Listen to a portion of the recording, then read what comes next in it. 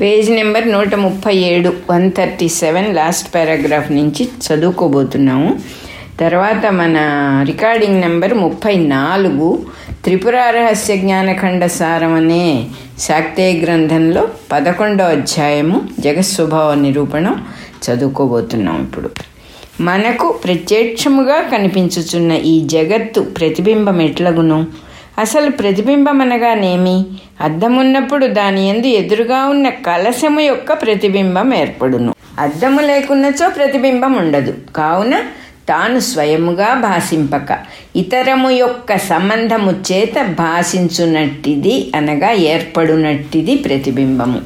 జగత్తు స్వయముగా భాషింపక చితి వలననే భాషించుచున్నది. అందువలన అద్దములో ప్రతిబింబము వలె చితిలో జగత్తు ప్రతిబింబముగా ప్రకాశించుచున్నదనుట సమంజసము. అద్దమునందు ఎన్ని విధములైన పదార్థముల వర్ణములు భాషించుచున్నను ఆ రంగులేవియును కొంచెము కూడా అద్దమునకు అంటుకొనవు. దాని స్వరూపమునందు ఎప్పుడునూ మార్పు కలుగదు. అట్లే జగత్తులోని విశేషములేవియు కొంచెము కూడా చితికంటుకొనవు. దాని స్వరూపమునందు ఎప్పుడునూ మార్పు కలుగదు. ప్రతిబింబములు అద్దము కన్నా భిన్నముగా ఎట్లుండవో అట్లే జగత్తు కూడా చితి కన్నా అన్యముగా లేదు. బింబమైన పదార్థము కారణముగా అద్దమున ప్రతిబింబం ఏర్పడుచున్నది. కానీ చితి యొక్క స్వాతంత్ర్యమే కారణముగా చితియందు జగత్తు యొక్క ప్రతిబింబం ఏర్పడుచున్నది. స్వాతంత్ర్యము వలన ప్రతిబింబం ఏర్పడునా అని శంకింపకుము భార్గవ. చూడుము, నీ సంకల్పము వలన నీ మనస్సు నందే ఎన్నో భావములు ప్రతిబింబించుచున్నవి. వానికి బింబములైన పదార్థములు ఎక్కడ ఉన్నవి? అద్దమున వస్తువులు ప్రతిబింబించుటకు సూర్యుని వెలుగు కానీ దీపపు కాంతి కానీ ఏదో ఒకటి ఉండి తీరవలెను. అట్టి వెలుగుతో నిమిత్తము లేకుండగానే నీ మనస్సునందు భావములు ప్రతిబింబించుచున్నవి. కావున వెలుపలి పదార్థముతో దేనితో నిమిత్తము లేకుండగానే చిదాత్మయందు జగత్తు ప్రతిబింబించుచున్నది. చిదాత్మకు స్వాతంత్ర్యము అను శక్తి ఉన్నది. ఆ శక్తి వలన అత్యంతము సూక్ష్మమైన ఆ చిదాత్మ స్థూలమై దృశ్యమగుచున్నది. అట్లు కాగలిగిన స్వాతంత్ర్యమే చితి యొక్క సంకల్పము. నీ యొక్క స్వాతంత్ర్యమే సంకల్పరూపమై నీ మనస్సునందు అనేక భావములను ఎట్లు ప్రతిబింబింపచేయుచున్నదో అట్లే చిదాత్మ యొక్క స్వాతంత్ర్యమే సంకల్పరూపమై జగత్తును భాషింపచేయుచున్నది. సంకల్పము లేని దశయందు చిదాత్మ ప్రతిబింబ రహితమై స్వచ్ఛముగా ఏకరూపముగా చిన్మాత్రముగా ఉండును. ఇట్లు సృష్టికి పూర్వము విశుద్ధముగా ఏకరూపముగా ఉన్న చిదాత్మకు గొప్ప స్వాతంత్ర్య శక్తి ఉండెను. పొటెన్షియాలిటీ ఎగ్జిస్టెన్స్ అదియే సంకల్పమై దానివలన ప్రతిబింబాత్మకమైన జగత్తు చిదాత్మయందు భాషించుచున్నది. అట్లయినచో మన సంకల్పము వలన మన మనస్సునందు కలుగుచున్న భావములు ఎట్లు అస్థిరములుగా ఉన్నవో అట్లే చిదాత్మ యొక్క సంకల్పరూపమైన జగత్తు కూడా అస్థిరమగునా? చిదాత్మ యొక్క సంకల్ప శక్తి అత్యంతము గొప్పది అగుటచే ఆ జగత్తు కూడా సుస్థిరముగా భాషించుచున్నది. మన సంకల్పము వలన కలిగిన భావములు మన మనస్సులందే తోచును కానీ ఇతరులకు తోపవు. ఎవరి భావములు వారివిగా ఉండును. అవి అందరకు సాధారణములుగా కామన్ టు ఆల్గా ఉండవు. మన స్వాతంత్ర్యము సంకల్పము అపూర్ణములగుటయే, ఇంకంప్లీట్ అవుటయే ఇందులకు హేతువు.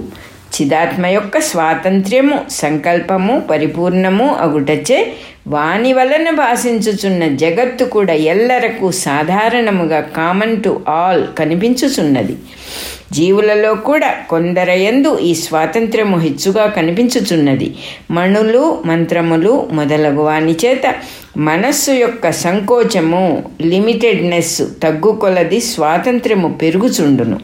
ఆ స్వాతంత్ర్యము యొక్క ఆధిక్యము చేత వారు కావించు సృష్టియు పలువురకు సత్యముగా భాషించుచున్నది. భార్గవ, ఇంద్రజాలకుని చూడుము.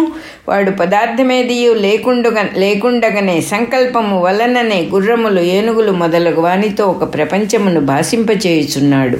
అది అందరకు సాధారణమై, కామన్లీ విజిబుల్ అయి, స్థిరమై, గజమును ఆరోహించుట, గుర్రముపై స్వారీ చేయుట మొదలగు వ్యవహారము కలది అగుచున్నది. ఈ ప్రపంచమును అతడు మరల తన యందు ఉపసంహరించుకొనుచున్నాడు. నేను చిదాత్మను అని తెంపు లేకుండా అభ్యసించుచున్నట్టి యోగికి ఈ స్వాతంత్ర శక్తి ఇంకనూ హెచ్చుగా ఉండును. అట్టి యోగుల యొక్క సృష్టిని చూడుము. అది ఇంద్రజాలము కన్నను పూర్ణమై స్థిరమై ఒప్పుచున్నది. కానీ వారి యొక్క స్వాతంత్ర్యము కూడా పరిమితమే, లిమిటెడే. అందువలన వారి సృష్టి కూడా వారికి వెలుపలనే గోచరించుచున్నది. చిదాత్మ యొక్క స్వాతంత్ర్యము అపరిమితము, అన్లిమిటెడ్ అగుట చేత జగత్తు అంతయు చిదాత్మయందే పూర్ణముగా, స్థిరముగా, వ్యవహార రూపముగా భాషించుచున్నది. కావుననే అద్దమునకు భిన్నముగా ప్రతిబింబమునకు ఎట్లు సత్యత్వము లేదో అట్లే చిదాత్మకు భిన్నముగా జగత్తునకు సత్యత్వము లేదు. చక్కగా విచారించినప్పుడే జగత్తు అసత్యమని తెలియును. మరి ఏ సాధనము చేతను తెలియదు. ఎప్పటికీ మారనిది సత్యము, ఎప్పటికైనను మారునది అసత్యము. ఈ దృష్టితో జగత్తును చూడుము. ఇది అతి చంచలము.